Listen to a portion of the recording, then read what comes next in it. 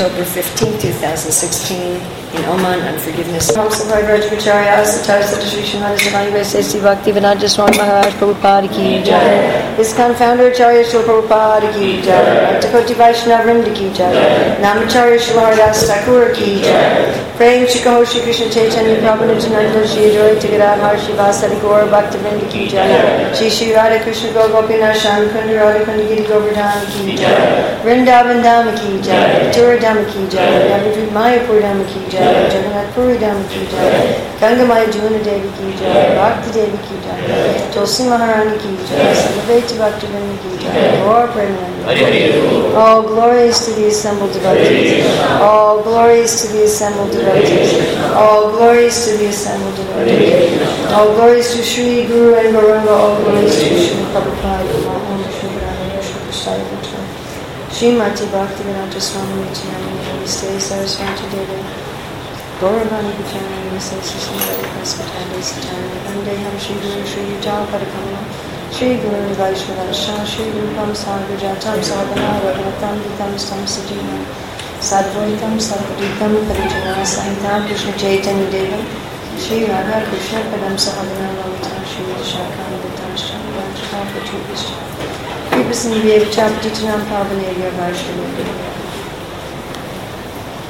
So these papers are mostly for your study after the class. We'll refer to just one or two things during the class. I have my own papers. When you see me looking at a paper, it's different than you do. So I'll look at a paper and everybody will start looking at it, but it's not there. So this is mostly for you to study at home on your own and to keep with you, although there's at least one time when we'll refer to something on it during the class. So, the great emperor of the world, King Parikshit, was traveling. Surprisingly, he must have been alone. We don't hear that he's with anybody. On his horse, hunting out in the forest. And he didn't bring a canteen with him, I think. Or maybe it got empty. So he was very thirsty. Perhaps we've all been in a situation where we've been very thirsty. I remember one time being at Radhakund. It was very hot. And this was before people sold bottles of water everywhere. So we had two canteens. But the rickshawala in Jagannath Puri had begged us for our American canteen. So we gave him one, so we only had one. So we had run out of water, and nobody was selling water in those days. So we were so thirsty. It was like end of April. And not only was Maharaj Parikshit very thirsty, but he was also very tired. So as you know, when we are thirsty and tired, hungry, sick, we usually become self-absorbed, isn't it? Right? Our own needs start to be more important than other people's needs. Of course, this is a surprising thing for Maharaj Parikshit because as a great devotee of the Lord, one would expect that his consciousness would not be affected by the state of his body.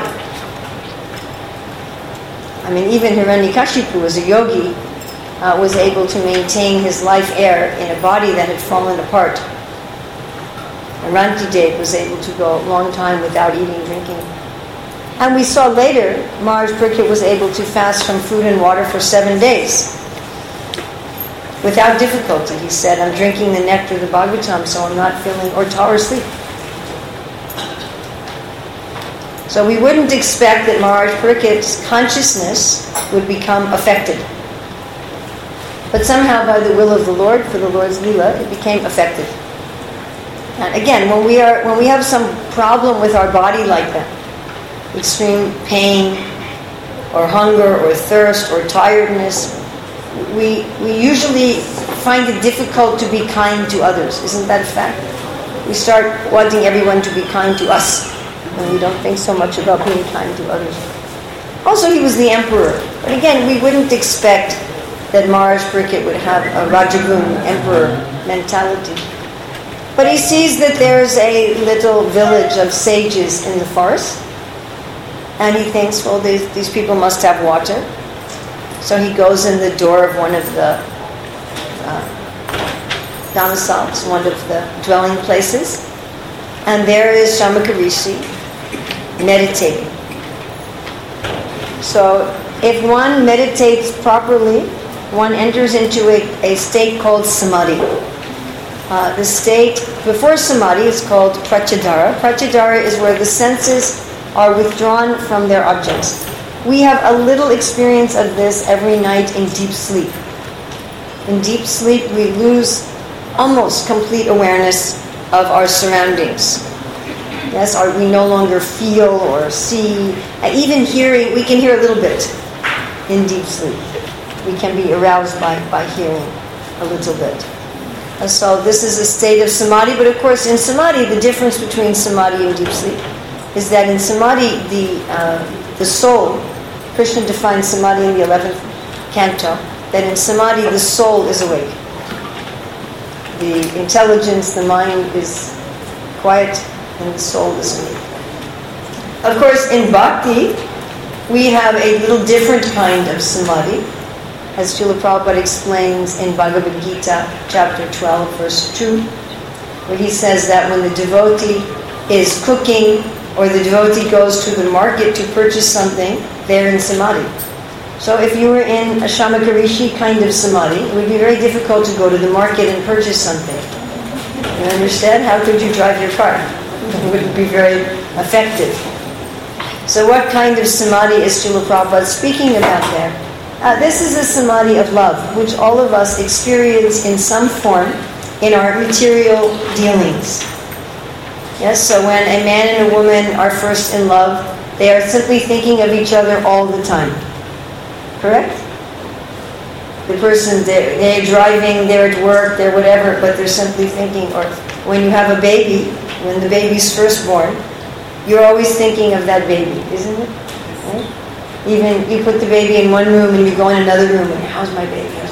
You're waking up at night, how is my baby? Sometimes this happens even when we get an object.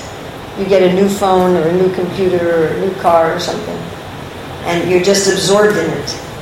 It also happens with us if we're in some kind of anxiety. If we have some heavy anxiety in our life, it may put us into a state of samadhi, where maybe some of you have something like this right now. So you may be sitting here, but you're not hearing anything that I say, because you're just worried about that email in your inbox from your boss or something like that. Oh no, next week we have to move to Bulgaria. What will I do? So, and this may be absorbing your consciousness. So that's another kind of samadhi.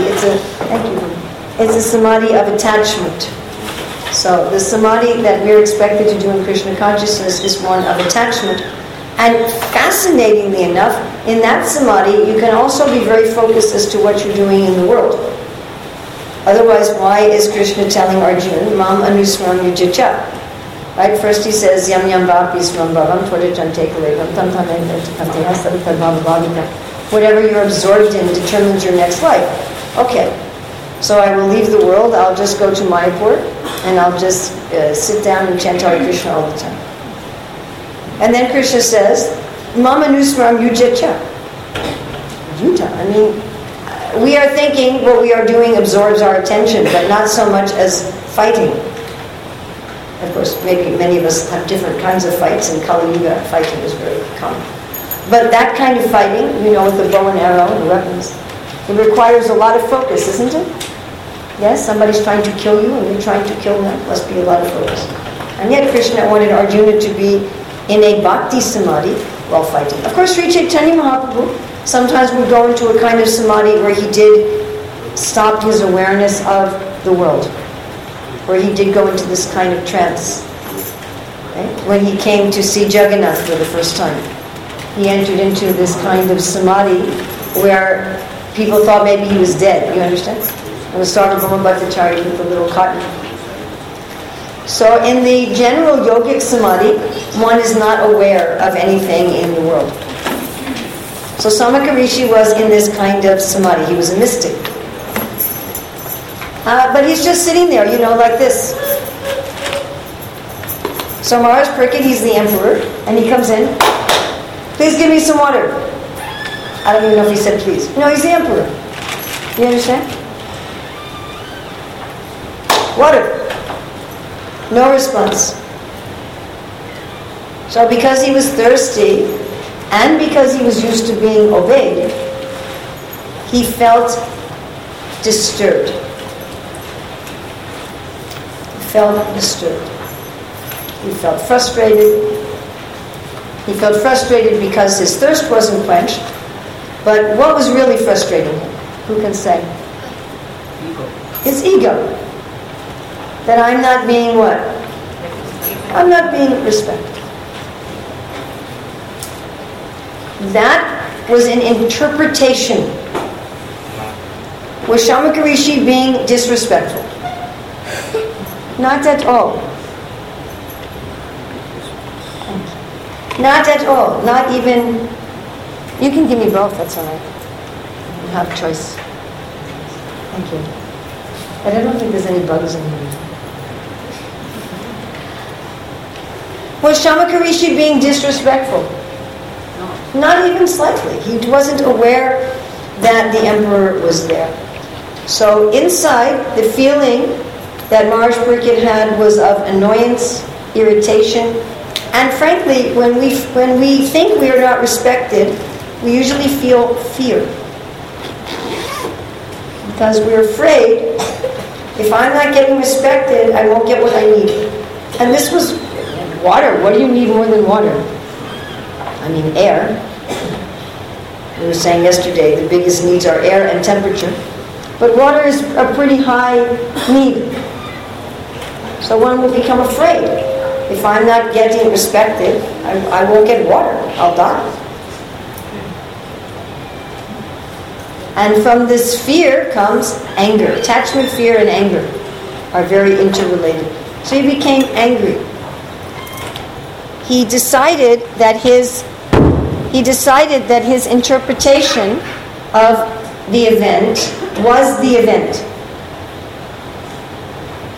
I'm going to say that again. He decided that his interpretation of the event was the event. Just like we have a map. Is a map the same as the place? No. So we all learn in our Hare Krishna movement that our senses are imperfect. We are subject to illusion. We make mistakes. We all learn this. But somehow we don't think that it applies to me on a daily basis.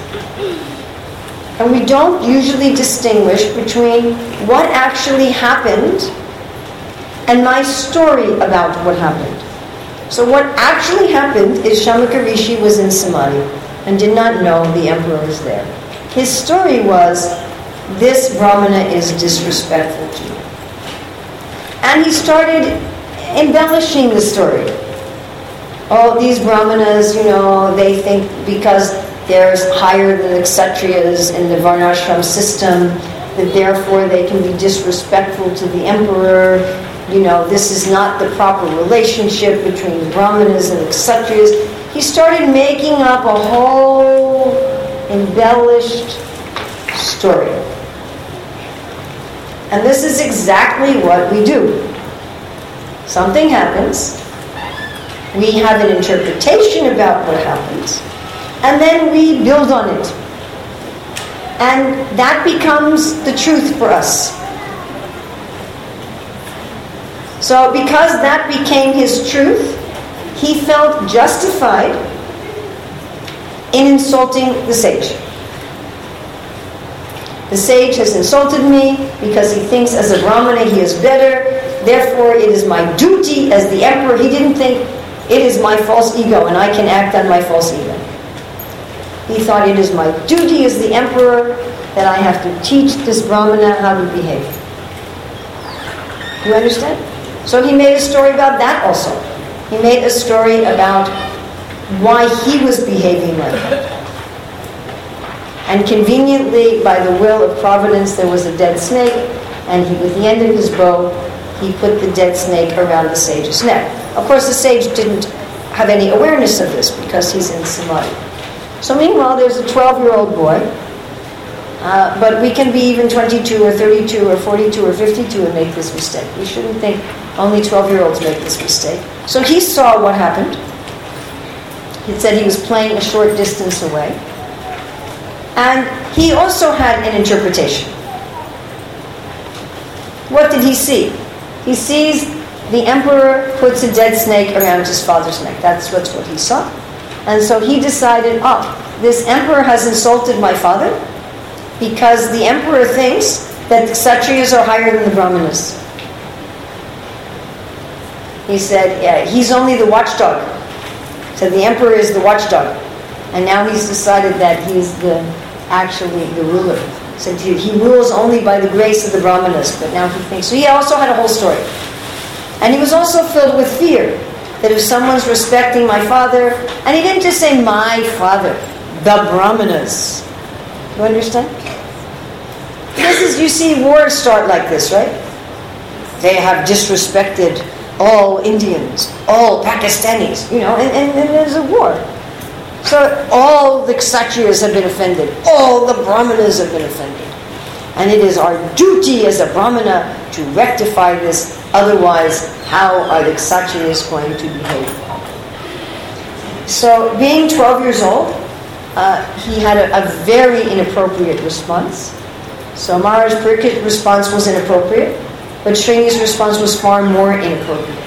Because even if his interpretation was correct, even if Maharaj Parikshit had acted improperly, still that was not worth the death penalty. To give somebody the death penalty because they've insulted your family member is not an appropriate justice. So that was because he was a child. But even adults do this. We find, again, most of the wars in the world come from this.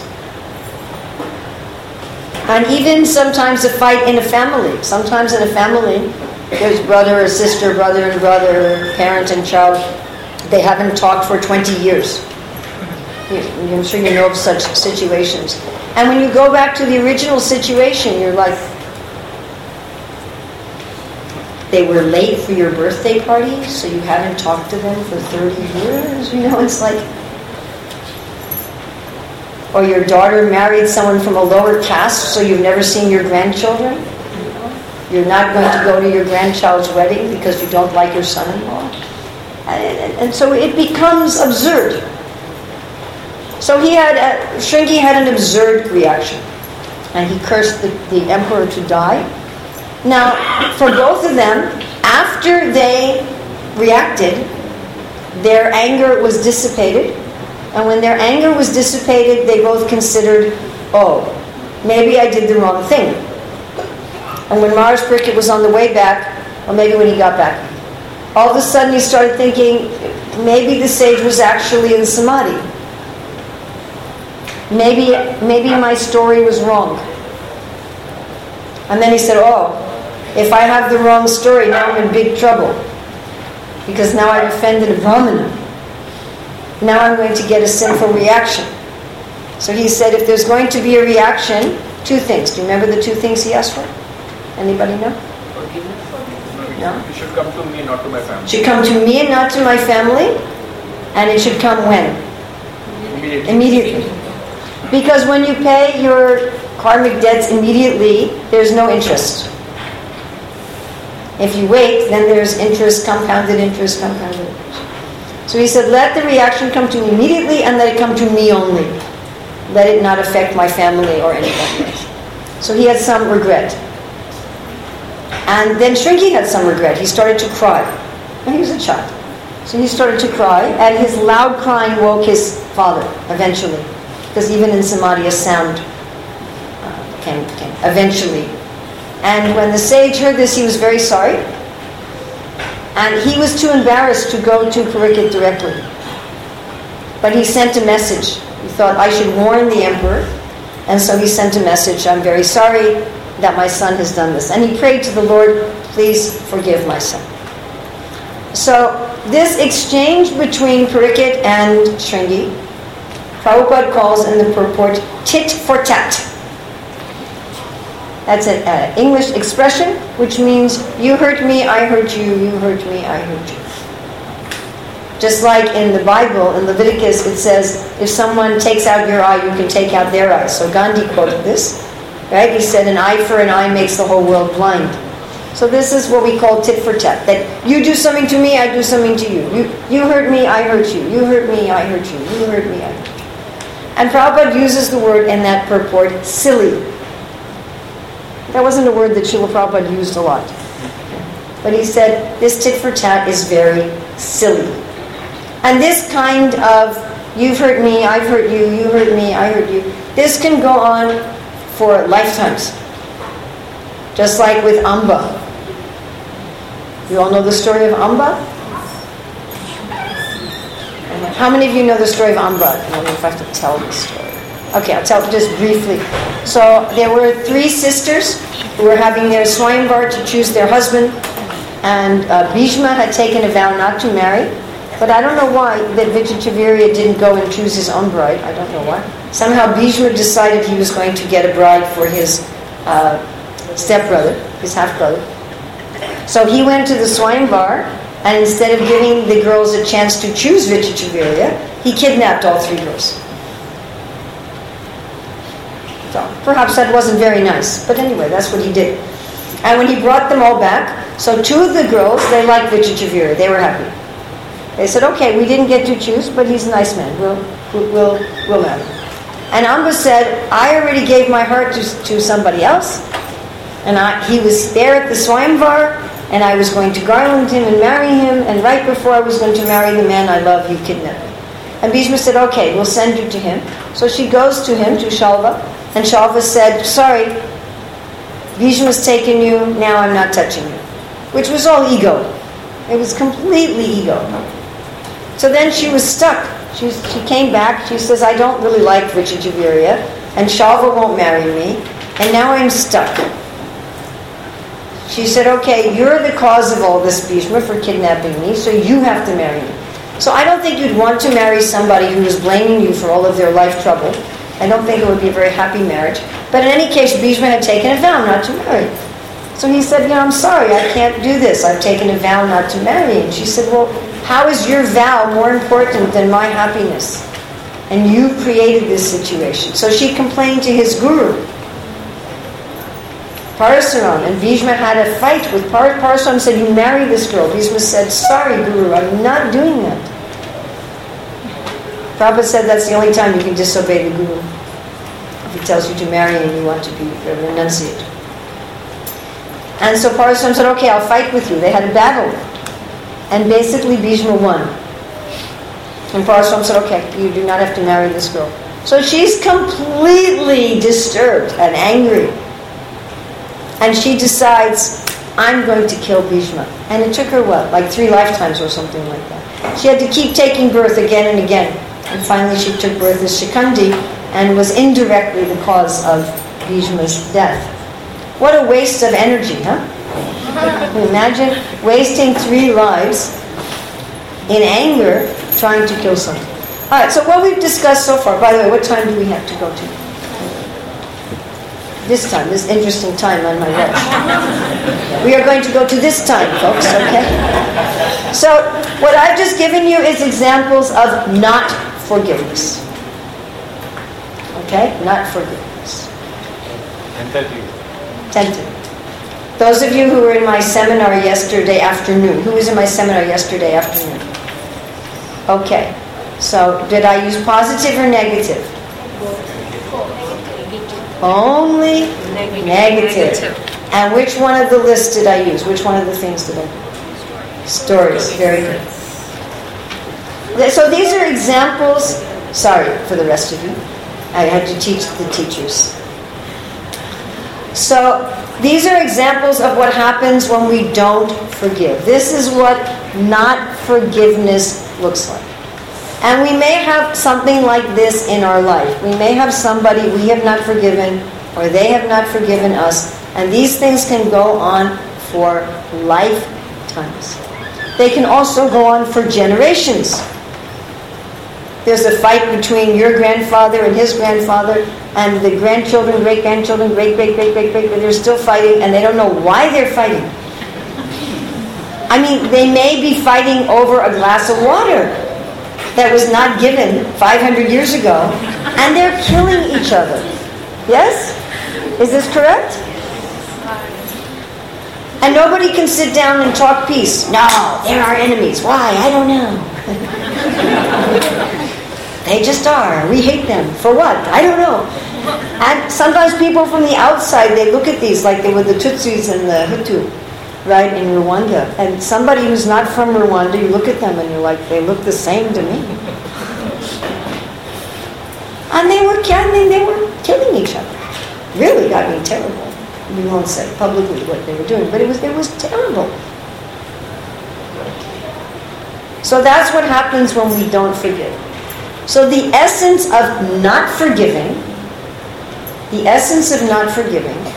is I want pain to come to those who gave me or someone I loved pain. And I want them to have pain in equal or greater measure. That is the essence of not forgiving. Somebody hurt me. Somebody was the cause of my pain, directly or indirectly. They hurt me or they hurt my mother or my child or my dog. They're directly or indirectly, that person caused my pain. And the way I'm going to respond is I want them to also be in pain equal or greater. Either I caused that pain or somebody else. I'm maybe if the government puts them in jail, that's fine. All right. So I'd like to know what is motivating us to behave like this? Why do we want pain to come to those who give us pain? What do you think? Right. Okay, definitely some pride. Can you explain to me why it's pride? You're right, but please explain the psychology. My ego got hurt and I underwent so many feelings. The same thing should be, I want to see in the... Okay, yes, that's correct. My ego's hurt or my body's hurt or my finances are hurt or something. I want the same thing to go to them. But why is that pride? It is pride, but why? In what way is that pride? I want to change them. I want to change them. Okay, good. Very good. Why do I want to change them? For what purpose? So that they don't cause harm to similar person others. Okay, so that they don't cause harm to others. Why else might I want to change them? Is there any process that this transformation which I have in my heart can be done joyfully? You know, you just jumped 10 minutes ahead in my seminar. So you don't need to stay anymore. You could be my co-teacher. Okay. Why would I want them to change? I want them to change so they don't hurt others. Why else? Because I feel I'm right. Oh, very good. This is the pride. So the pride is, I want to be right. I want my little story about what happened to have me as the victim and them as the bad guy. So if I'm suffering more than them, how could I be the victim and they be the bad guy? Because in our view of the world, bad guys have to suffer and good guys have to not suffer. At least if the good guys suffer, the bad guys have to suffer more. So if you are the bad guy and you're not suffering, and I am the good guy and I'm suffering, there's something wrong with this picture.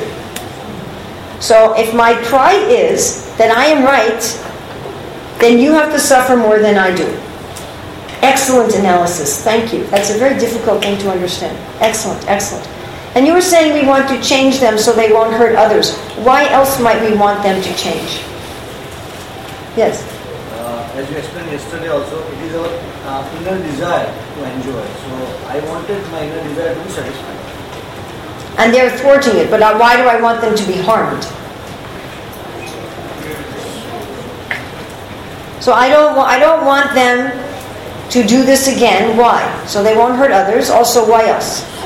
Because I underwent so many difficulties. So really, I went through so many heroic situations. So I don't want someone else to Okay, well I don't want them to hurt other people. What's another reason why I want them to learn a lesson? I don't want them to hurt me again. Self-protection. What might be another reason why I want them to learn a lesson? Is there an element of envy also? Oh yes.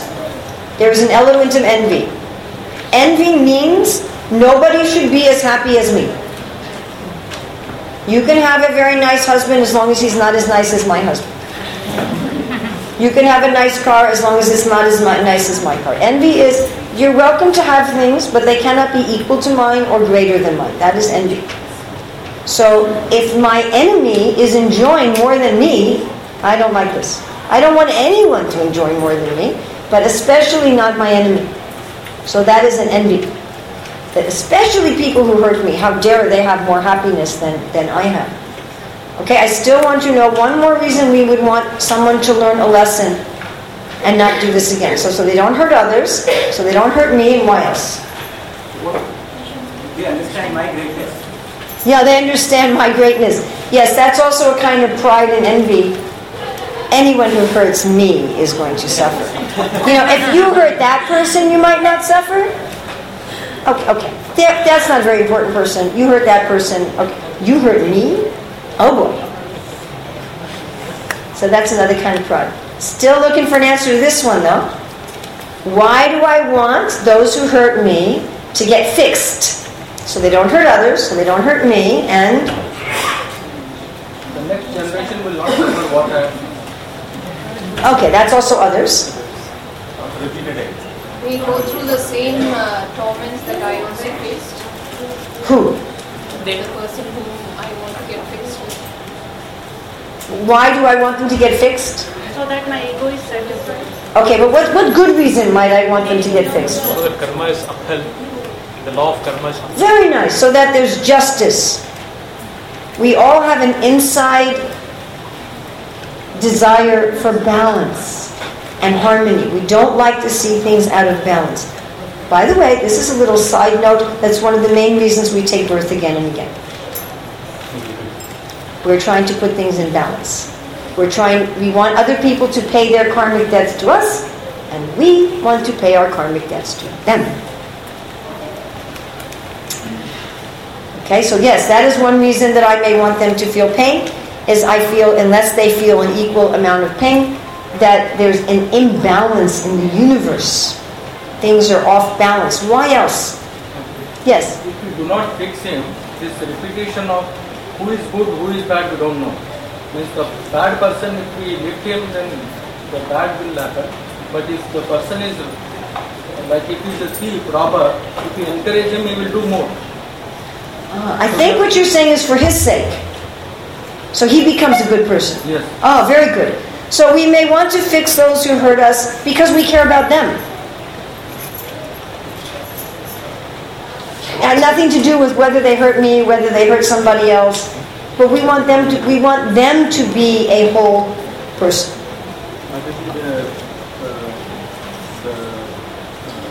To give an example for a person's spiritual master to seek guidance. Especially if the person who hurts you is your subordinate, then especially you want to help them. Is that what you're saying? If they're a disciple? It's a derivative of ignorance that you take law in your hand because our spiritual intelligence is missing. And there is, of course, as you said in your class, that the mind is like a mirror of the heart. And so we take those decisions because we are not spiritualized into it. Yes, exactly. We're seeing things on a material level. All right, so all these things that we want by hurting our enemy, except for the envy and pride part, they're all good things. We want to restore balance. We want other people not to be hurt. We want to protect ourselves from getting hurt again. Right? We also want the person to be fixed for themselves. I can think of one more very good thing. If the person who hurts you is somebody with whom you want to continue to have a relationship, Sometimes the people who hurt us, we don't care if we never see them again for the rest of eternity. But sometimes the people who hurt us, we want a continued relationship with them. And then sometimes we're feeling with those people, we want them to hurt also. Why? If they feel the same pain that they gave to me, what are we hoping that will do? Improve our, not repeat. Well, that we've already mentioned. They will not repeat it. They will reform themselves. But what else are we looking for? They'll feel sorry, and we'll have a sense of what with them? Our relationship can come back to Our relationship can come back. We're looking for a sense of, we're trying to restore the connection. And you see this a lot in a family. You know, if one spouse says something hurtful to the other says something hurtful back, because they're thinking, if you knew how much you hurt me, you would stop and restore the connection. You understand? Do you understand? So the wife says, why are you coming home late without calling? The dinner's getting cold. Don't you care about me? So that's her hurtful things. But she's thinking, if I say something hurtful to my husband, then he will feel how much he is hurting me, and then he will stop and think, oh, I don't want to hurt my wife like that. And then there'll be empathy and connection. Does that usually work? No. But the motive is there. So it's a motive for balance and harmony and justice. It's a motive for my personal protection. It's a motive for the protection of others. There's a motive for compassion on the person. And there's a motive for empathy. Those are all good motives. And then the bad motives are, I'm trying to prove that I'm right, and I am trying to prove that I'm better. Okay. So let's put aside the I'm trying to prove that I'm right, and I'm trying to prove that I'm better. And let's look at the good motives.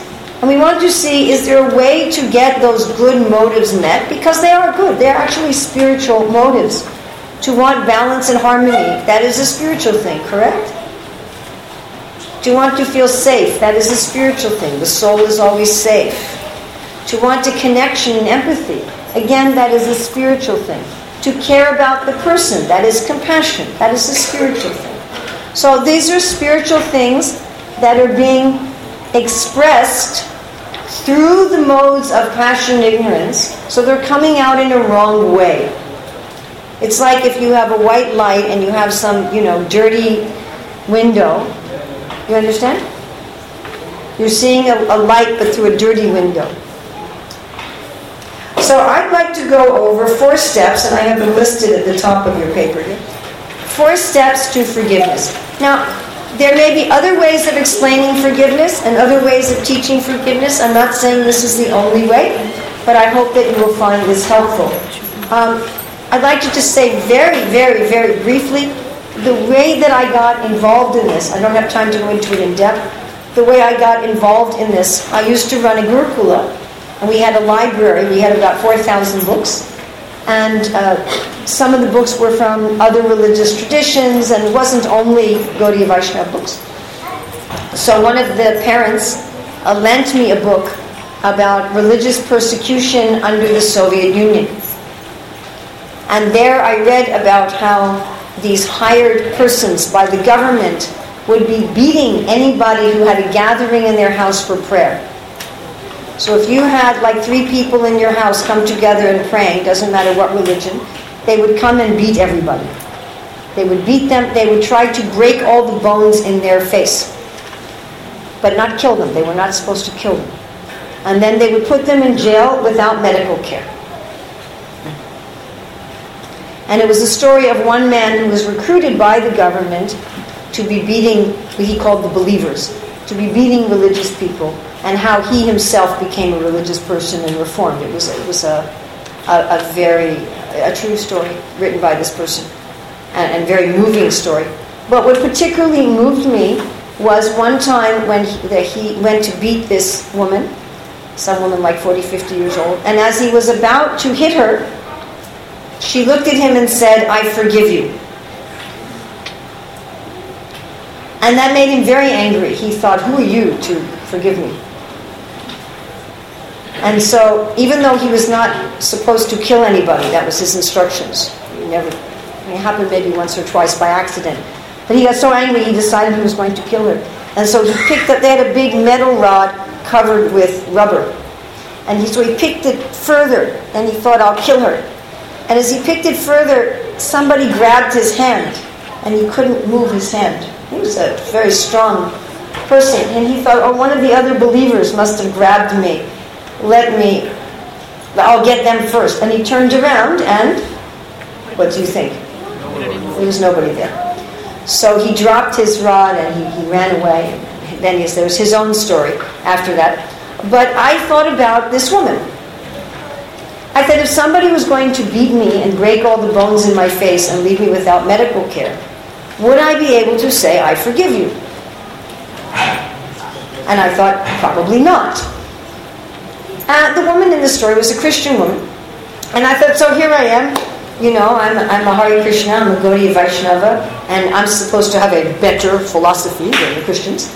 And here, this woman way outdid me in forgiveness. And it was a change for me. And I thought, maybe this forgiveness is not only for Haridas Thakur and Prahlad Maharaj.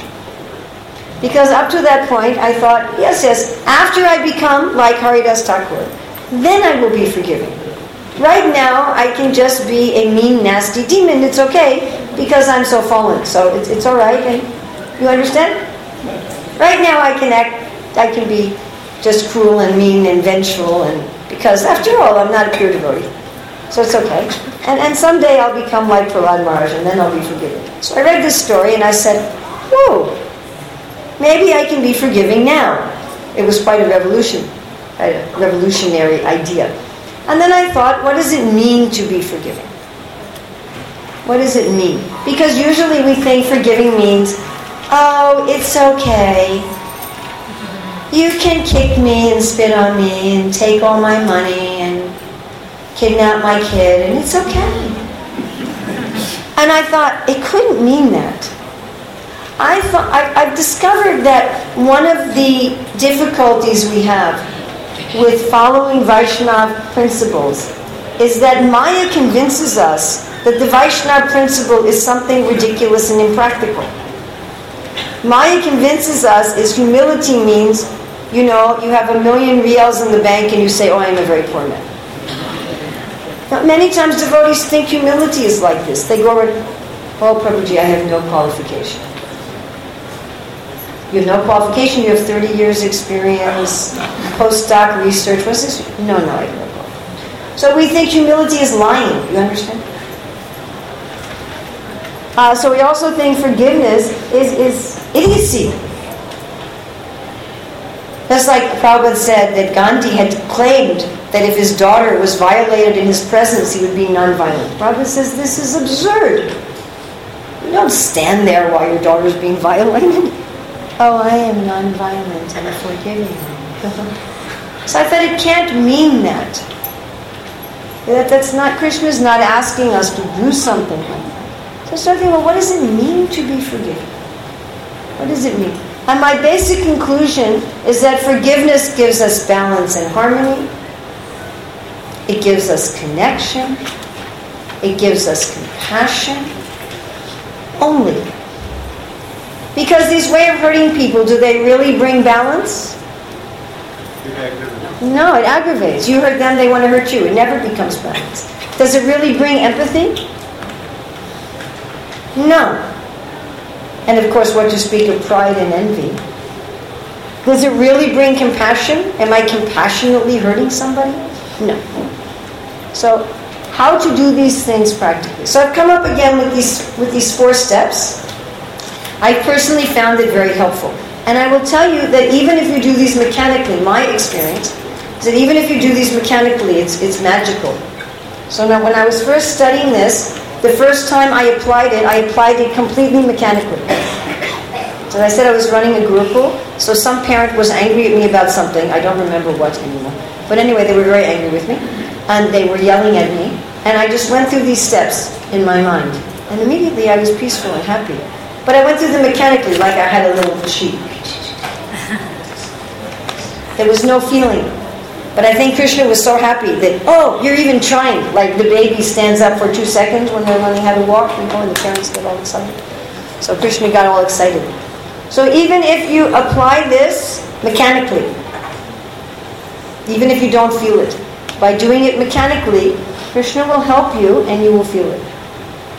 And I like teaching this because this is one of those things where it's this much effort and this much gain. I never like the things that are this much effort and this much gain, you know?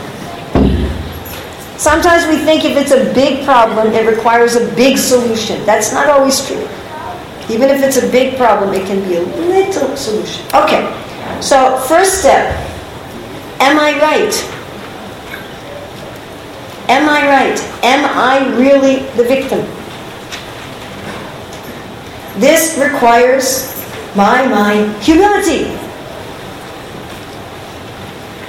My senses are imperfect. I make mistakes. I can be illusioned. Do we make a mistake at least once a day? Yes, I'm not the only one who has this problem, correct? How many times have we been in situations where we were sure we were right and we were wrong? At one time I was talking to my youngest son. We were having kind of not quite an argument, but a discussion.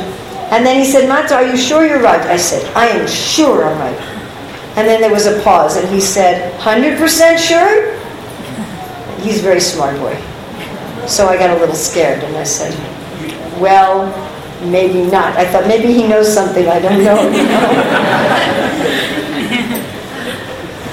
I mean, so many times we think, there's a study I read about innocent people who are put in jail, and a fourth of the people who are later found innocent are put in jail by eyewitness testimony.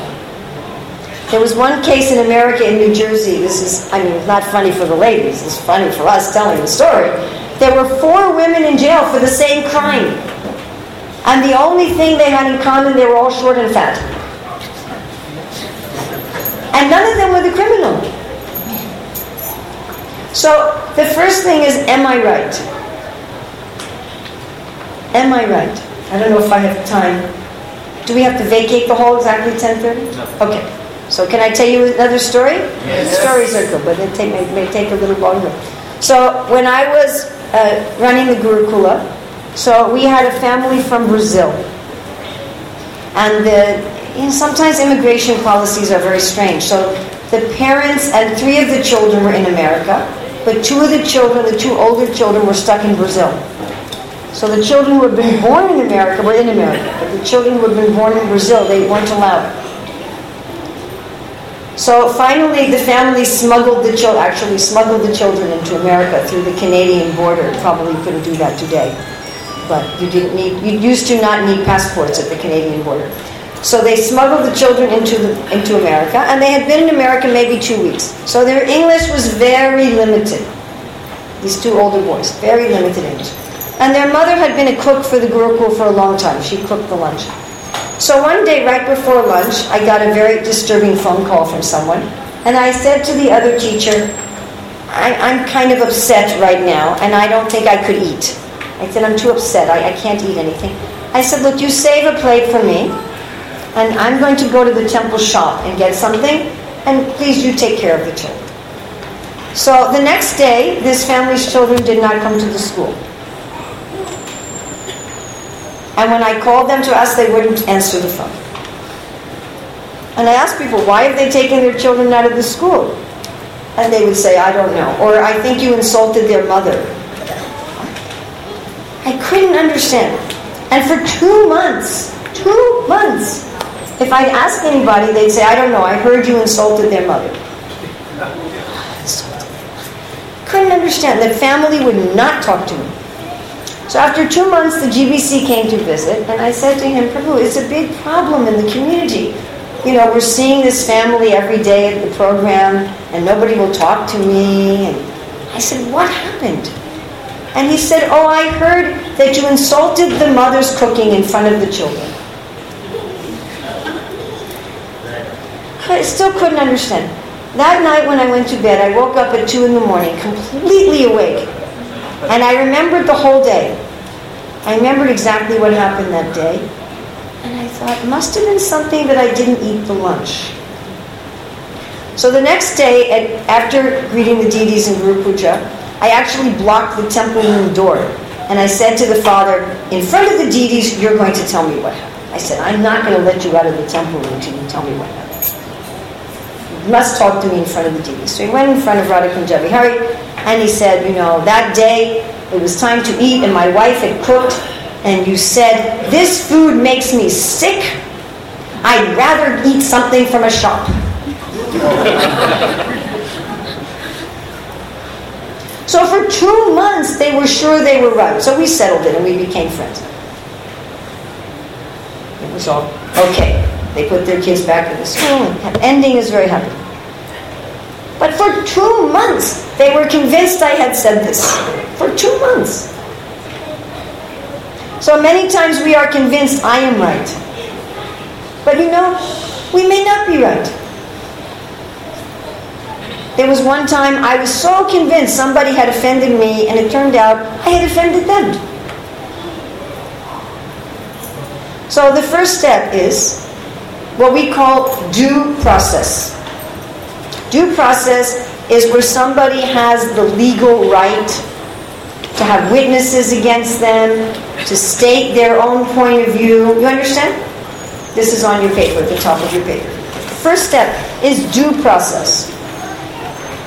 That I should assume I have imperfect senses, I have the propensity to cheat, I make mistakes, I can be illusioned, maybe I am not 100% right and the other person 100% wrong. Maybe there's another story here. Or another true story is a gentleman who went to a restaurant and the waitress messed up his order and spilled the liquid on him and was just making a mess. He was so angry, he thought, I will not give any tip. In America they leave a tip. That I will not give any tip. And he was about to leave the restaurant in an angry mood, and he overheard 2 other waitresses talking about his waitress, saying, I don't know how she's managing with her 5 children since her husband died a week ago. So do we really know the whole story? Do we know what happened with the other person? What's the other person's intentions? Due process. Now, if it's a very serious matter, then the due process has to be done by the proper authorities. Like you said, to take justice into our own hands. So this is also a kind of pride, that we think we're going to be Yamaraj. So due process. Give the other person the same chance as you would want someone to give you.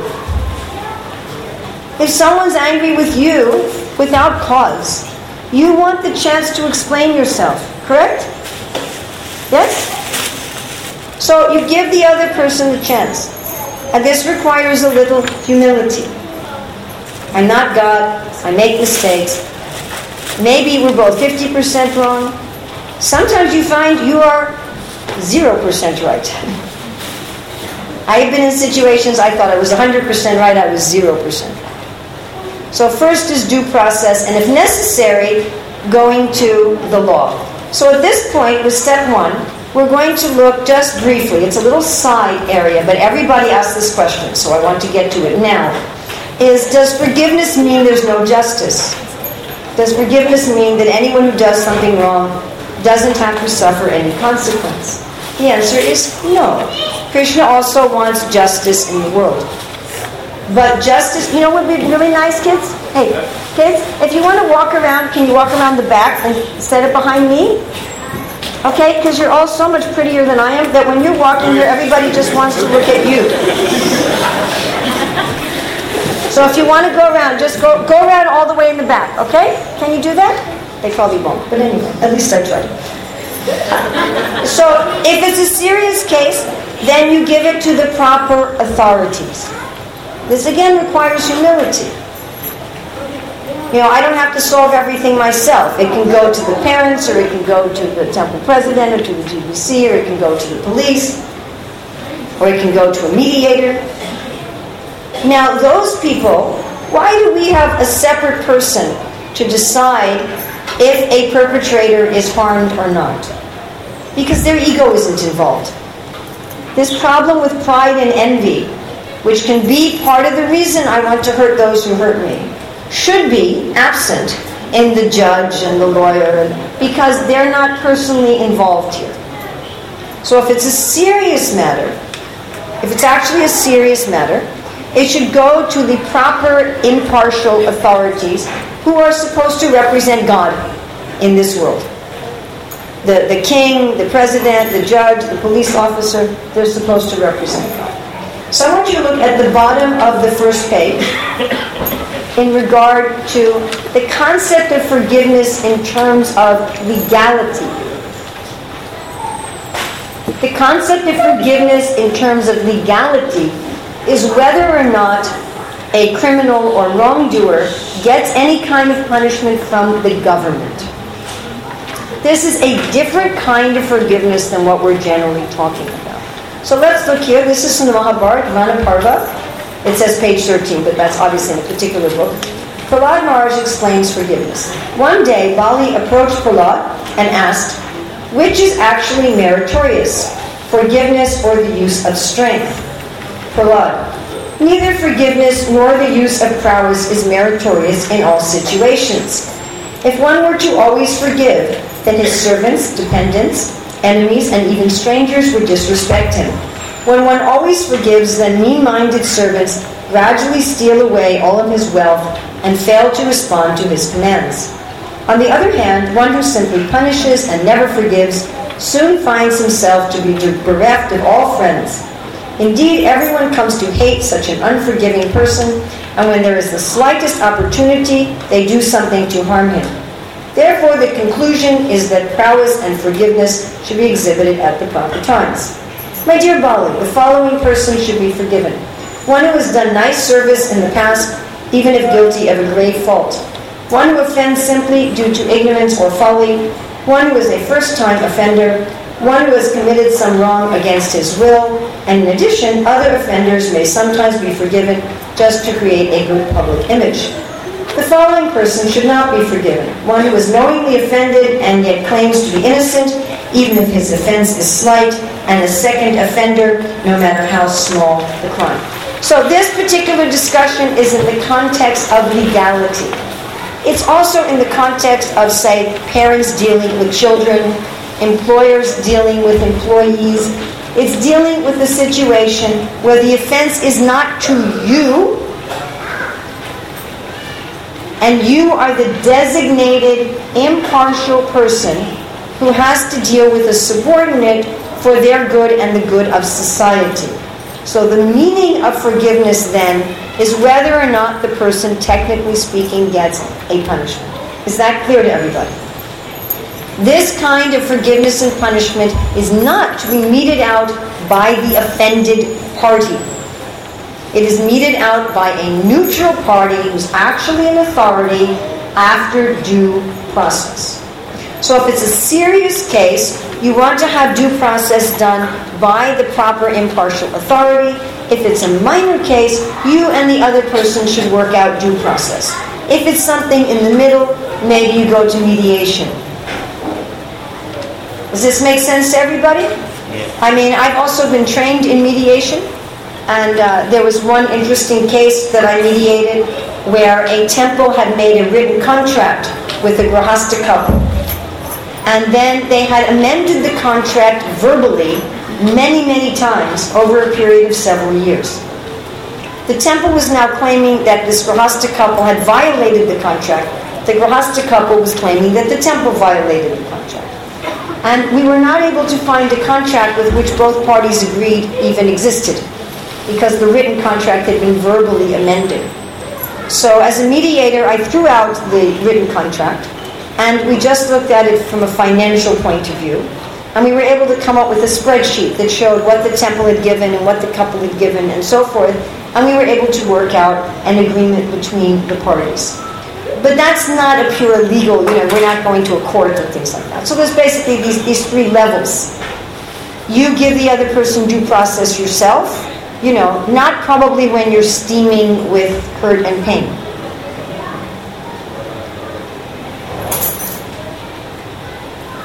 Breathe. Go chant for a while. Prabhupada says, if your mind is disturbed, It's like muddy water, and you sit and chant so the mud settles. By the way, that's a very common analogy in all the meditation traditions of the world.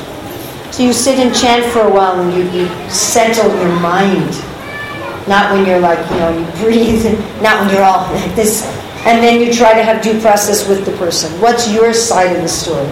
And actually listen. And if it's too serious for that, you involve a mediator. If it's too serious for that, you go to the proper authorities. So first step is due process. And this should always, always, always be done first. Always. Many times nowadays we get offended by electronic communication. And I'm sure many of you know why. In our communication, what percentage of communication is just the words? Anybody know? About 7%. And what percentage is our tone of voice? About 23%. And 70% is our body language. Right? So if I say, sure, I'd love to spend more time with you. I'm having such a great time. Or think of all the ways we can say no. Right? No.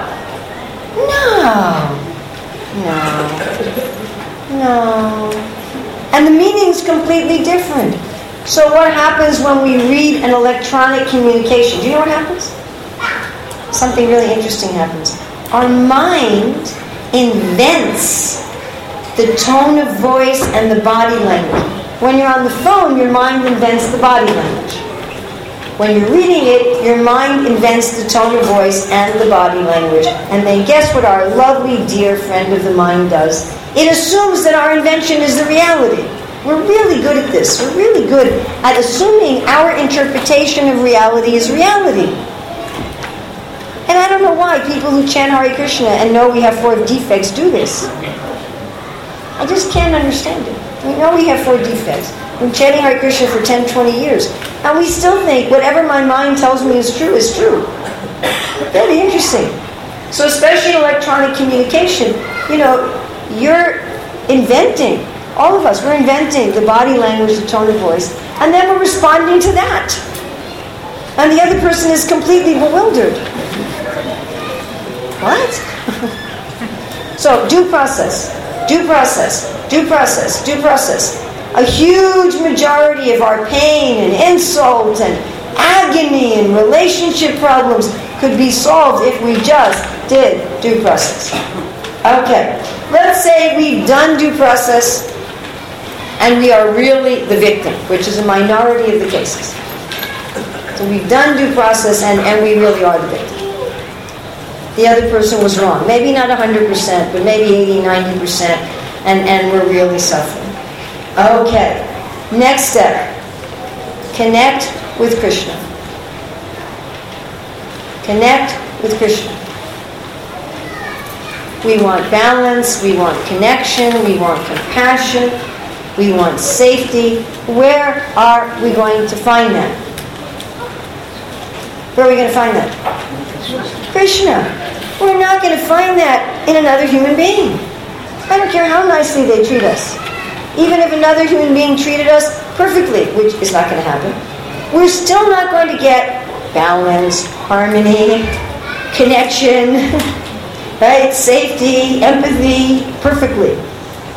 Does that make sense to everybody? It's not going to happen. I give the example all the time. You have a little device. It has a little battery. But it can't power the room. So another jiva is like a little phone with a little battery. But we're looking for the powerhouse. And Krishna has unlimited to give. Om Purnam Mada Purnamidam Purnat Purnat Udachyate Purnasya Purnam Adaya Purnam Eva Vasishyate. If you take infinity from infinity, you get infinity. We can get our needs met infinitely. Infinitely. I do not need you or you or you or you or you or you or all of you to meet my needs. We talked about this in Manashiksha with Dharma, not Dharma, not Dharma. Be Krishna's agent. Try to please Krishna. Get your needs met from Krishna. If that's all you get from today's class, that is a life changer. When we get all of our needs met from Krishna, something interesting transpires. We realize that nobody can hurt me. Interesting, huh? I'm always safe. I'm always safe. I'm always in balance. I'm always connected. I'm always filled with compassion and recipient of compassion. I don't need to adjust something between me and another jiva to achieve what I already have. If you're Bill Gates, you don't need to make a business deal with me. You understand? Bill Gates doesn't need a business deal with me. He doesn't need my, $5. You understand? But somebody once calculated that to Bill Gates, $45,000 lying on the ground is not worth picking up. It's not worth the time to bend over and pick up. So if you have, of course Bill Gates doesn't have unlimited, but if you have unlimited, and Krishna says this in the Bhagavad Gita in the 3rd chapter, he said when you're connected with the Supreme, you have nothing to achieve by doing your actions. You have no results to achieve. Why? Because you already have everything. Nor do you have any reason not to do it, because you have no aversion. Nor do you have any need to depend on any other living being. Yes? One doesn't need respect and consideration and this and that from another jiva if one already has it from Krishna. If you're friends with the king, what do you care if some laborer disrespects you? What does it matter? You understand? Yes? So connect with Krishna.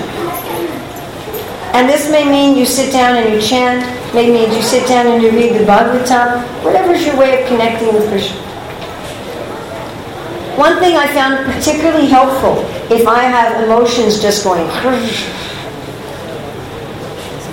is to give those emotions to Krishna. If I'm very angry, then I say, Krishna, I wish I was this angry at Kaliya. I wish I was this angry at Kamsa. If I'm very sad, and I think, Krishna, I wish I was this sad that you've gone to Mathura. You understand?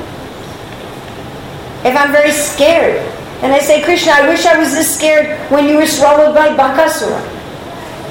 And I relate it to Krishna. And I have found that to be an instant switch. It's like a light switch. If I have these emotions and I just say, I wish. Just like the Goswamis have this prayer.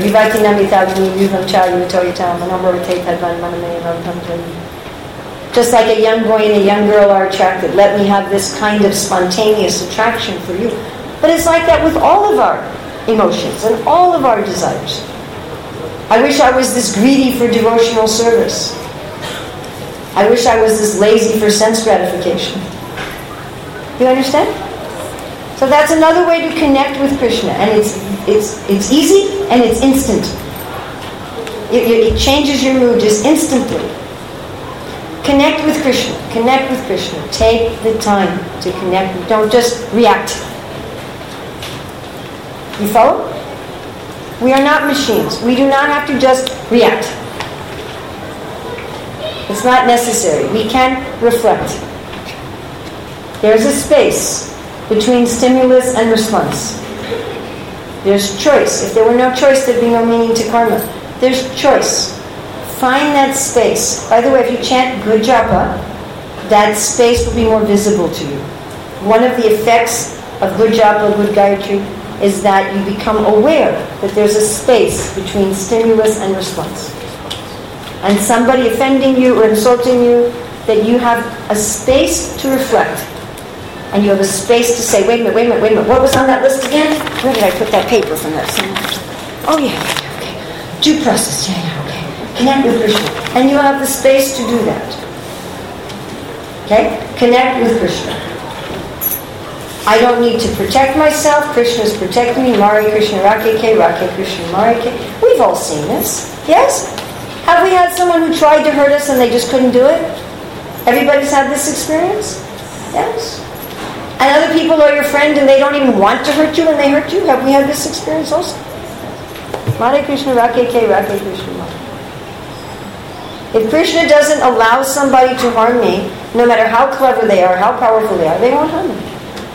And if I'm going to feel some harm, even nobody intends to harm me, I will feel harm. Connect with Krishna. Okay, next thing, third step. Now, by the way, you must do the second step or you can't do the third step. The third step will not work if you haven't done the second step. Why? Because if you're not getting your needs met, you can't be charitable to anybody else. Unless you're, you can't. You just can't. Even someone like Rantidev, who was charitable to others without eating himself, but he was spiritually satisfied. Do you understand? He didn't need food to be satisfied. He didn't care if he lived or died. He didn't care. When I used to be in charge of the Janmashtami serve-out for many years, I told all of the servers, first you have to make yourself a plate. Yes. I found especially the preparations that were in smaller quantity. If the servers didn't make themselves a plate, they would be very miserly with those preparations. So that was my requirement. First you make a plate, put it aside, and then you can serve. And I was just listening to Prabhupada saying this yesterday, that the devotee is detached because they're full. They're not detached because they're hard-hearted. They're detached because they're full. If I already have safety, compassion, connection, balance with Krishna, then I don't need to get it from my enemy. And only then can I treat my enemy the way I would like to be treated. Okay, so the third one is what you said before. You should have been my assistant here. May you learn through joy. May you learn through joy. Now, when you become practiced at this art, you can go right to that part, but you have to connect with Krishna first. So you can become practiced so you can do this connection with Krishna in a moment. And you can't even do this before you do due process just to kind of settle your mind. Right? May you learn through joy. So how many of us here have learned a wonderful, wonderful, wonderful lesson, but in some difficult or uncomfortable way? How many of us here have learned a wonderful lesson in some joyful, ecstatic, happy way? And some of you have never learned anything in your whole life. Okay. So if you could choose... If you could choose whether you want to learn through suffering or through joy, what would you choose? Joy. I actually had two people tell me that they would prefer to learn through suffering, and I said, okay, I'm not going to interfere with your life. So we would prefer to learn through joy. Maybe they are Kunti Devi. But even Kunti Devi wasn't exactly like that. Because Kunti was saying, let the calamities come again and again, because then you visit us. If Krishna visited me every time I had a calamity, I would also want the calamity. If every time there was a problem, hi. And when everything went well, Krishna wasn't there, I would definitely be praying for him. She wasn't praying for calamities to pray for calamities, and she wasn't praying for calamities to learn some karmic lesson. She wasn't a masochist. She was saying, Krishna, when everything's nice, you don't come. And when we're in danger, you come. So if danger is required for you to come, let the dangers come again and again and again. I want to see you, and I want to see you so much that if it requires danger, then let the danger. She wasn't begging for suffering. Not like these guys what are those guys who were doing in Bahrain? They're hitting themselves with the... Not like that, no. No, not like that. Not like that. So have you ever wondered why we don't learn more through joy? Have you ever asked this question? I have asked this question. Why, Krishna, do you teach me through suffering? Why not only through joy? So this is half the reason. The other half is whether we will listen when he's joyful. We get carried away. Yeah. Like I tell people, so Krishna has different ways of calling. This is a side topic. Krishna has different ways of calling his cows, getting his cows to move from one place to another. How does he do it? How does Krishna get he has his flute? Yes. He also calls their name. You know he has japa beads. Everybody knows Krishna has japa beads. It's in Krishna book. What are they made out of? What are Krishna's japa beads made out of? Jewels. No, not those. Jewels. And all different colored jewels. And on each bead he calls the name of the leader of a group of cows. So he chants, that's Krishna's japa time. He chants cow names. We chant Krishna's names, he chants cow names. So he calls his cows by name, he calls them with his flute. How else does he get the cows to move from one place to another? What else does he have with him? A stick. It's a stick. He has a buffalo horn. So he has his japa beads for their names, his flute, his horn. He has a stick, he has a rope also. So I say to people, if you don't like the rope and the stick, then hear the flute. So that is one way to learn through joy. Pay attention when Krishna gets his flute. Don't wait for him to get up his stick. But the other way is what you wish for others. So again, if you look at your first paper, right above what we read last time, just right above, it's just 2 lines. This is from the Bhagavatam 4.8.17. This is Suniti speaking to Dhruva. She says, don't wish for anything inauspicious for others. Anyone who inflicts pain upon others suffers himself from that pain. My dear friends, other than our complete foolishness that we need a stick rather than a flute, the other reason that we learn through suffering is that we want other people to learn through suffering. Every time I want someone else to learn through suffering, I am creating an effect where I am going to learn through suffering. Not very smart. If you want your enemies to learn through joy, then you will also learn through joy. So even if you're completely, totally, 100% selfish, wish your enemies to learn through joy. It's not a hard thing to say, even if you don't feel it immediately. Just say it anyway. May you learn through joy. And that's really kind of how I said it the first time I tried this. And Krishna flooded me with peace. And I thought, well, that's really interesting. He was so happy again, like the little baby who stands up for 1 second. Krishna kind of said, oh, you stood up for 1 second. So even if it's mechanical, even if you don't mean it, practice it. And after a while, you'll find you do mean it because it is so blissful. It's so blissful. There's one Buddhist, very famous Buddhist, who teaches meditation techniques. And he tells everybody, at least twice in every hour, find somebody around you and think, may you be happy. And the people who do this, they find their whole life becomes happy. Such a simple thing. And I thought, when I heard that, I thought, that's right out of the Bhagavad Gita 6th chapter. See others' happiness like your own. Just random people. You can try it sometime, Just you're out and about and see somebody, may you be happy. Say it, but just... Kind of cool. But of course, the hardest person to do this for is someone who's hurt you. Just practice. May you be happy. May you learn through joy. We want them to learn. We don't want them to go on hurting people. But we want them to learn in a joyful way. Will they? I don't know. That's not our problem. How they will learn that's not our business. As we say in the West, not my monkeys, not my circus. So, whether the person learns through joy or not, that's not my monkeys or my circus. That's Krishna's dealing with them. But I want them to learn through joy. You understand? I want them to learn through joy. And if they never suffer for hurting me, and they only learn through joy, then I will be very happy. Why? Because I got all my needs met, remember? From Krishna. I didn't need to get my needs met. All right. The last one. If somebody has hurt me, Krishna had to allow it. We don't like this one. If somebody hurt me, Krishna had to allow it. Krishna is my friend. Suridam Sarvabhutanam. He's my bestest friend.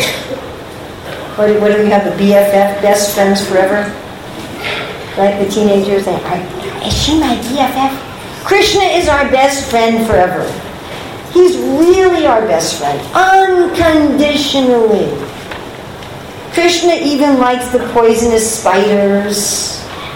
and the, malaria-carrying mosquitoes. And Krishna loves everyone unlimitedly, unconditionally. So if Krishna has allowed somebody to hurt me, there must be something good behind it for me. Right? There's only a few choices for the universe. There's no God at all, and everything is just random. If that's what we think, I don't see that there's any reasonable option other than suicide. If the universe is just completely random, and there's no purpose, and there's nobody in control, why are we living? We're just a series of random mistakes over billions of years from an electrical storm and a primordial soup. Why do anything? Another choice. There is a ruler, but he's evil. There's an evil God. There's a lot of fictional movies and books about this. There's some evil force controlling the universe. Now, if that's true, there's no option at all. Then we're just finished. There's nothing you can do whatsoever. It's just suffering from beginning to end. Now, that doesn't tally with the fact that we all want to be happy. All right, another option. There's a controller who's neutral. Another option, there's a controller who's benevolent. So if there's a controller who's neutral or a controller who's benevolent, then there's no harm that's going to come to us without some good reason. Does this make logical sense to everybody? If there's an evil controller, we're just finished. Might as well, I don't know what you're going to do now. And if there's no controller, we're finished. There's no use in anything. If there's a malevolent controller, then you can't even get out of it. So if there's a controller who's neutral or loving, everything that happens to us must be loving. Must have a purpose. So the fourth thing is you ask, what is the purpose? Now, when you ask what is the purpose, the person you have to ask is Krishna. Not the person who hurt you, because why they hurt you may have absolutely nothing to do with the purpose. You understand? They may have hurt you because they have indigestion. You understand? Or they got in a fight with their wife that morning, or it may have nothing to do with your lesson. Or maybe they didn't even know that they hurt you. So you have to ask Krishna, and you have to ask Krishna as if you want to know the answer. Which we usually don't. Wanting to know the answer, we talked about this with the 4 steps of bathing in the ocean of love. You ask Krishna and say, please tell me the truth. What is it I'm supposed to learn here? Now, in my own experience, a large percentage of the time, when somebody hurts us, what we're supposed to learn is what I would call the mirror. And this is very hard for people to accept. So you're welcome to just forget that I said this. But I found it to be true. That the vast majority of the time when someone hurts me, I have done a similar kind of harm to somebody. It may have been a different somebody. And it may have been under different circumstances. So, is it all right if I tell you my story about that? Yes. Okay. So this is when I was first discovering all this. And I thought, this law of karma, maybe it applies to me. Possible. I mean, usually I think the law of karma applies to everybody else, and not me, because karma nirjahati kintu bhakti bhajam, I'm a 13, so I can't have karma. But just on the off chance that the law of karma might apply to me, and that it might apply to me right now, that perhaps what I'm getting back is what I'm giving out. Usually we think of it, what I give out, I get back. But why don't we think about what I'm getting back, maybe I'm giving out. So I was in a place, as I said, I was running a school, and sometimes the temple board would meet without me, and they might make a decision that affected my school. And then they would usually tell me after the meeting, oh, by the way, Arima, we made this decision that affects your school. And I would say, please, dear board members, when you do that, can you call me first?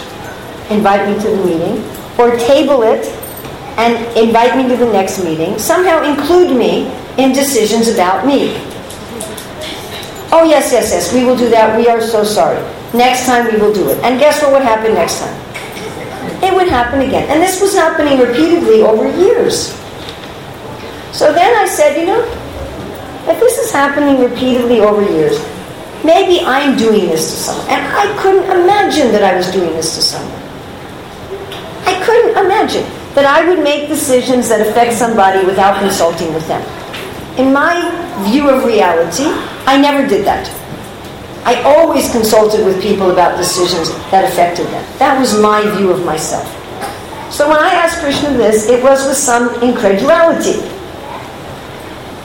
I said, Krishna, I don't think I do this to anybody ever. But because it keeps happening to me, I'm going to say, perhaps I do. I'm going to be open to considering it. So if I ever make decisions about somebody without consulting with them, please show me. So that was in the evening, I prayed like that. And then as we often do with these kind of prayers, I forgot that I prayed like that. So the next morning when I got up, somehow I was feeling inspired by that verse in the Bhagavatam that says, if you're chanting but your heart doesn't melt, you must be committing offenses. So somehow at the beginning of my japa, I was just praying really hard. I said, Srimati Radharani, if I've offended any devotee at all, please let that be forgiven so I can chant nicely. So I had to leave the temple early that day. I had an appointment. And I stopped by the kitchen and I said to the cook, can I get a plate of prasadam now? I have to leave early. And she said, Urmila, the whole time I was cooking, I kept thinking, I have to tell Urmila something. I have to tell Urmila something, but I'm afraid to tell you. And I said, no, it's all right, whatever you want to tell me. She said, are you sure? She said, well, you know my friend so-and-so. Oh, yes. You know how you haven't seen her much in the last year at the temple. That's a fact. She said, you know why? I said, no. She said, you offended her 1 year ago so badly that she hasn't wanted to come to the temple. Oh, what did I do? She said, I don't know. You better call her and ask her. I said, oh, thank you so much. She said, you're not angry? I said, no, I was praying like that this morning. So I was really happy that Radharani answered my prayer. And, I went home. And I had an appointment, I didn't have much time. So I called this lady, and I said, your friend in the kitchen told me that a year ago I offended you so that you haven't wanted to come to the temple. But I don't know what I did. Can you tell me what I did? So I've been what they call a doula. I help out when women have babies. I've helped deliver about 50 babies. And there was a case where a woman was going to have a baby, and this other person wanted to come to the birth. But the person who wanted to come to the birth, how do I put this? She was a very heavy person, not physically, she was skinny, but personality very heavy, very intense person. And in a birth, you want everything kind of like soft and slow and calm. And I thought, there's no way this woman is going to be like that. So I had gone to the mother, and I said, I don't think you should have this friend of yours at the birth. So the person who I was calling was the person I said shouldn't be there. You following this? And she said to me, she said, you remember when you told the mother I shouldn't be on the birth? I said, oh yeah, I remember that. And you know what she said next. Why did you make a decision about my life without consulting with me? And I was there on the phone and I went, oh my God. That was the next day. I prayed that the night before, and it was the next day that Krishna said, you do that. And I have found this again and again and again and again. That when people offend me, many times now I don't even have to ask. Krishna just shows me. And you say, Krishna, what's my lesson? This is the fourth thing here. What's my lesson? And you can ask, if I do something like this to somebody else, would you please show me? I hadn't seen that at all. Why hadn't I seen it? I was thinking about the mother. You understand? I was just thinking my service is to the mother. I wasn't even aware of the feelings of this other woman. It wasn't even in my radar. You understand? You all understand? Yes. I wasn't intentionally trying to hurt her, but I didn't make a plan not to hurt her. And the same with the people at the board meeting. They weren't sitting there thinking, we're going to make a decision about the Gurukul without telling Urmila. They weren't thinking like that. They were just doing their business, and then they realized, oh, this affects the Gurukul. So I would really suggest that. I found this to be another one of those wow things in life. Just an absolute wow. Oh, wow. And it becomes such a happy thing when you find that you can make changes in your life that affect how other people treat you. Amazing. You don't just have to be a victim. Now, sometimes that's not the lesson. I found the majority of the time when someone hurts us, it's because we're hurting somebody. But other times it's another lesson. Sometimes it's a lesson in compassion, in humility. Sometimes it's a lesson to get up and move, to quit a service, to move to a different location, to change our ashram. Sometimes it can be that kind of a lesson. Sometimes it can be a lesson to read Prabhupada's books more. I don't know. But there's always something that Krishna is doing for us in that situation. Okay. What do we gain from doing all of this? Well, we gain peace. We cut the chain of retribution, the karmic retribution chain with that person. My dear friends, we can end up with people life after life that we have as enemies. Please, let's not do that. And you can do things like marry your enemy from another life. Get them as your child. Chitraketu talked about this problem. As your boss, as your employee, as your neighbor.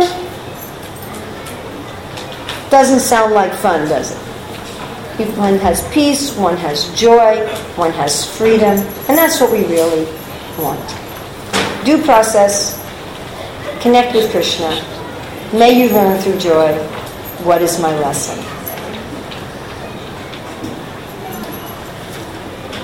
All right, we are now at 10:45. There are questions, comments? Yes?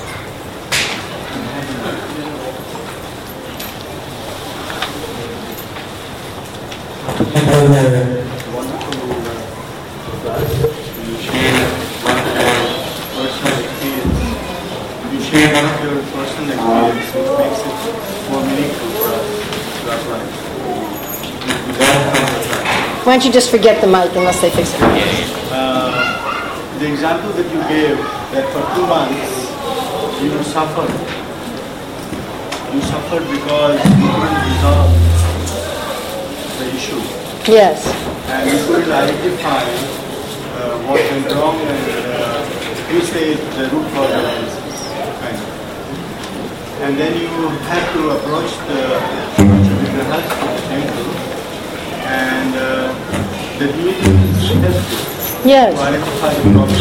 Yes. I can hear you and I can repeat it if you want. This example is very gives a lot of insight because we all suffer. Because we do not, in a temple situation where we have... No, it's better without the mic. When we have this personal and impersonal...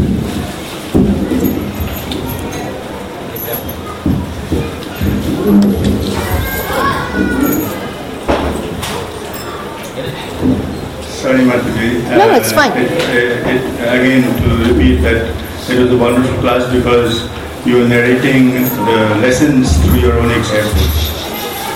The 2 examples, the first example was the suffering that you had to go through for 2 months. It was very intense, and maybe that was shortened because of some karuna from the deities. That is also important to understand how the deities are living entities, and they can bestow upon us the mercy when we are really seeking out. That was an example, and which I understood from your example. In my life, I have understood that the nourishment for bhakti is basically relationship. And if the relationship is disturbed, I don't have nourishment. And I die. So this relationship, if we have to nurture, then we need to really work on it. And these 4 examples, of course, is important. And when I want to address this issue, I find that the opposite party may not realize the benefit, and it may not be meaningful to have a discussion because he or she doesn't realize the benefit that may accrue out of this discussion. So that prevents me from discussion. Like you voluntarily called that person, and then you were lucky that he revealed or she revealed her heart. It may not be the case that straightforward. And it has happened that I remain without nourishment. Like the spiritual authority in the temple did not assist you in your particular case. You had to fight your own battle. And of course through prayers you got that resolve. But many times we remain in that anxiety, hoping that this arrangement will be made by which you can regain the relationship which you want to nurture. But the senior devotees have a role to play. In my particular case, the senior devotees, knowing fully well, did not take voluntary efforts to resolve this. And the parties concerned were not, like when the Gurukul is run and they interfere or they make attention, there are two things of course. As per your experience, you felt they were interfering, which were disturbing to you, because you need attention or interference. And then, so in my life, I have not been able to resolve many relationships because I think I'm not blaming, but I think an external agent is required, as you said. The deities in your case, some devotees, the kitchen lady helped you a lot. But if such a thing doesn't happen and you keep suffering in your life, how do you mitigate this issue? That's my question. Thank you so much. I'm so glad you asked this question, and I'm thinking I've taught this seminar dozens of times, and nobody's ever asked my question. And it's interesting what you said about the deities. It was so wonderful because it's funny. I've told that story many times, and I never really gave all the credit to Radha Kunjabi Hari. And I really want to appreciate how you saw that in my own story that I didn't see myself. Oh, it was really nice. Thank you. I use my own stories because I'd rather make a fool of myself than anybody else. It's a little safer. I think your point about the deities is really important. I'll tell you just another story where in Vrindavan I was very upset about something that was going on, and I tried to fix it for years without success. And one time when I was in Vrindavan, Gurujan Prabhu was there, and I went to him and I said, Prabhu, there's this problem. And he looked at me and said, are you sure this is your service to fix it? And I said, well, I don't know, but I really care. And he said, but you've already tried everything, so maybe just let it go. I said, I just can't, it's bothering me too much. He said, then go talk to Balaram. I said, why Balaram? He said, well, everyone thinks it's Radhashyam's temple, but it's not, it's Krishna Balaram's. I said, okay, but why Balaram? He said, well, he's the older brother. So I went up to Balaram and I told him the problem, and I said, Yada yada yidharmasya vani bhavati bhavata yuktanam yidharmasya tadai manam svajamyam. And then I left it, and I just dropped it completely.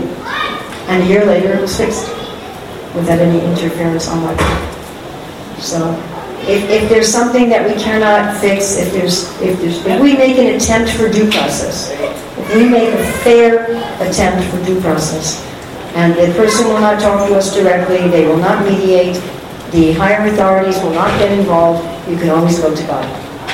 And He will sort it out. He may not sort it out immediately. The demigods went to Lord Vishnu and they said, we have a problem with Kamsa. And the Lord said, fine, you go take birth first. So, okay, when Vasudev married Devaki, how old must he have been? Must have been at least 20, right? At least. Okay, so that's time in the womb also, 21 years, let's say. And then Krishna was the 8th child. So then Vasudeva must have been at least 28. Then Krishna stayed in Vrindavan at least 11 years. So then you have 37. 38, 39. It's 39 years. 39 years between the time the demigods prayed and the time Krishna killed Kamsa. You'd think Krishna appears from Vasudeva and Devaki, and you think Vasudeva and Devaki would say, "Great! You finally come! Get him!" But they don't. They say, "We're worried about you." Vatsalya Bhav is very interesting. They say, "We're worried about you. We want to hide you from Kamsa." I mean, I would say that. If Kamsa was bothering me and put me in jail and killed all my babies, and then Krishna came, I'd say, "Thank you for coming, would you kill this guy?" That's not what they said. So they take time. When you go to Krishna for justice, it may take time. You have to leave it in his step. Another thing I'd like to share with you, and I hinted at this several times during this class. A big reason we take birth again and again and again is to try to put things in balance. If someone has harmed me, or I have harmed somebody else, I want it balanced.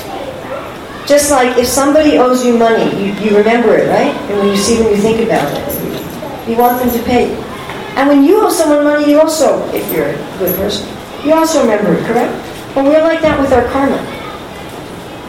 But this is what makes us take birth again and again and again and again and again and again and again. Because the problem is, when I get it in balance now with you, then I get it off balance with you. You understand? I never get it fully balanced with everyone. And I concluded it's like a Monopoly game. Do you know what Monopoly is? Or do only Americans know what Monopoly is? You know what Monopoly is? It's this board game with play money. And you're buying and selling properties. It tends to be a very emotional game. People really get into arguments with Monopoly games. But it's all play money.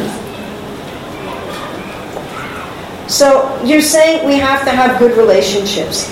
But I will tell you very frankly, we are not going to be able to have closure and good relationships with every jiva. That will not happen externally. We can have perfect relationships with every jiva in terms of our own feelings about them. We can have zero enmity and full love and compassion for every jiva, even the mosquitoes that bite us and the dogs that bark at us. Right? I'm sure some of you read The Journey Home about how Radhanath Swami wanted to stay in Vrindavan and he got bitten by a dog and had to stay to get rabies shots, and then he stayed because he got typhoid. So we can have love even for the dogs that bite us and the mosquitoes that bite us, but they're not going to love us. Believe me, that mosquito that's biting you, it's not going to love you. Not in that mosquito body. And some of the devotees you interact with, you may say, well, they're devotees, they're supposed to love me. Good luck. I wish you well. Some of the devotees ain't going to love you in this life. It's just what it is. And if we desperately feel we need that in order to advance or to have closure, then we may work on that with them life after life. This desire for closure and balance is one of the prime reasons why we take birth again and again and again and again. So it's true that if I have envy or enmity towards people, my spiritual life gets all clogged up, like a clogged up drain with gunk in it. But as long as I don't have envy, as long as I don't have enmity, as long as I wish everybody well, then it's beautiful. And if someone else doesn't wish me well, Prahlad had a problem with his own father. Prabhupada had a problem with some of his godbrothers. Prabhupada said, for my godbrothers, what did he say?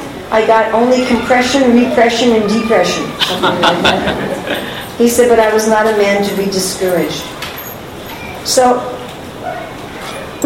please, I'm begging everyone, don't put a lot of energy into trying to fix all your relationships with everyone. Try to do it. You should try to fix it. You should make an effort. Not that you shouldn't make an effort, but not to fix the relationship. You should make an effort to fix the relationship to please Krishna. not because you want the closure of a fixed relationship. If you're trying to fix a relationship because you think, I need this relationship to be fixed in order to advance, and I need this relationship to be fixed in order to have peace in my heart, you're really going to suffer. Really, really, really, really, really going to suffer. And I have to counsel hundreds of people every year who are suffering from this sort of thing. We make an effort to fix our relationship with devotees so Krishna will be pleased. And if we can't, we can't. But we make the best effort that we can. And if I'm right with Krishna, then I will be right with everybody in terms of my heart. Is that okay? Sorry, it was a little heavy. You'll probably not invite me back to Oman for at least another 12 years. Anybody else? Yes, Priti. And then this will have to be the last one, then we have to end. Hare Krishna, Mataji. Very nice class. And just wanted to know from you, from your personal experience, as you shared that whole 1 year, the case where you were not knowing that by knowing unknowingly you offended somebody, and you have come to know that, and you have tried to resolve it. So in between that period, as it is said in the scripture that if you offend any Vaishnava or a devotee, and you also rightly mentioned about your spiritual progress will be, it will come down. So did you experience the same thing in your life within 1 year, or you were affected in your chanting process or anywhere? I don't remember. I know after I resolved it was very nice. I don't remember. Sorry. But I know it was a big help after it was resolved. I'm sure in general I'm committing offenses all over the place, which is why I haven't achieved Krishna Prema. That's another thing. So I hope you all found this helpful. Yes. Srila Prabhupada ki jai.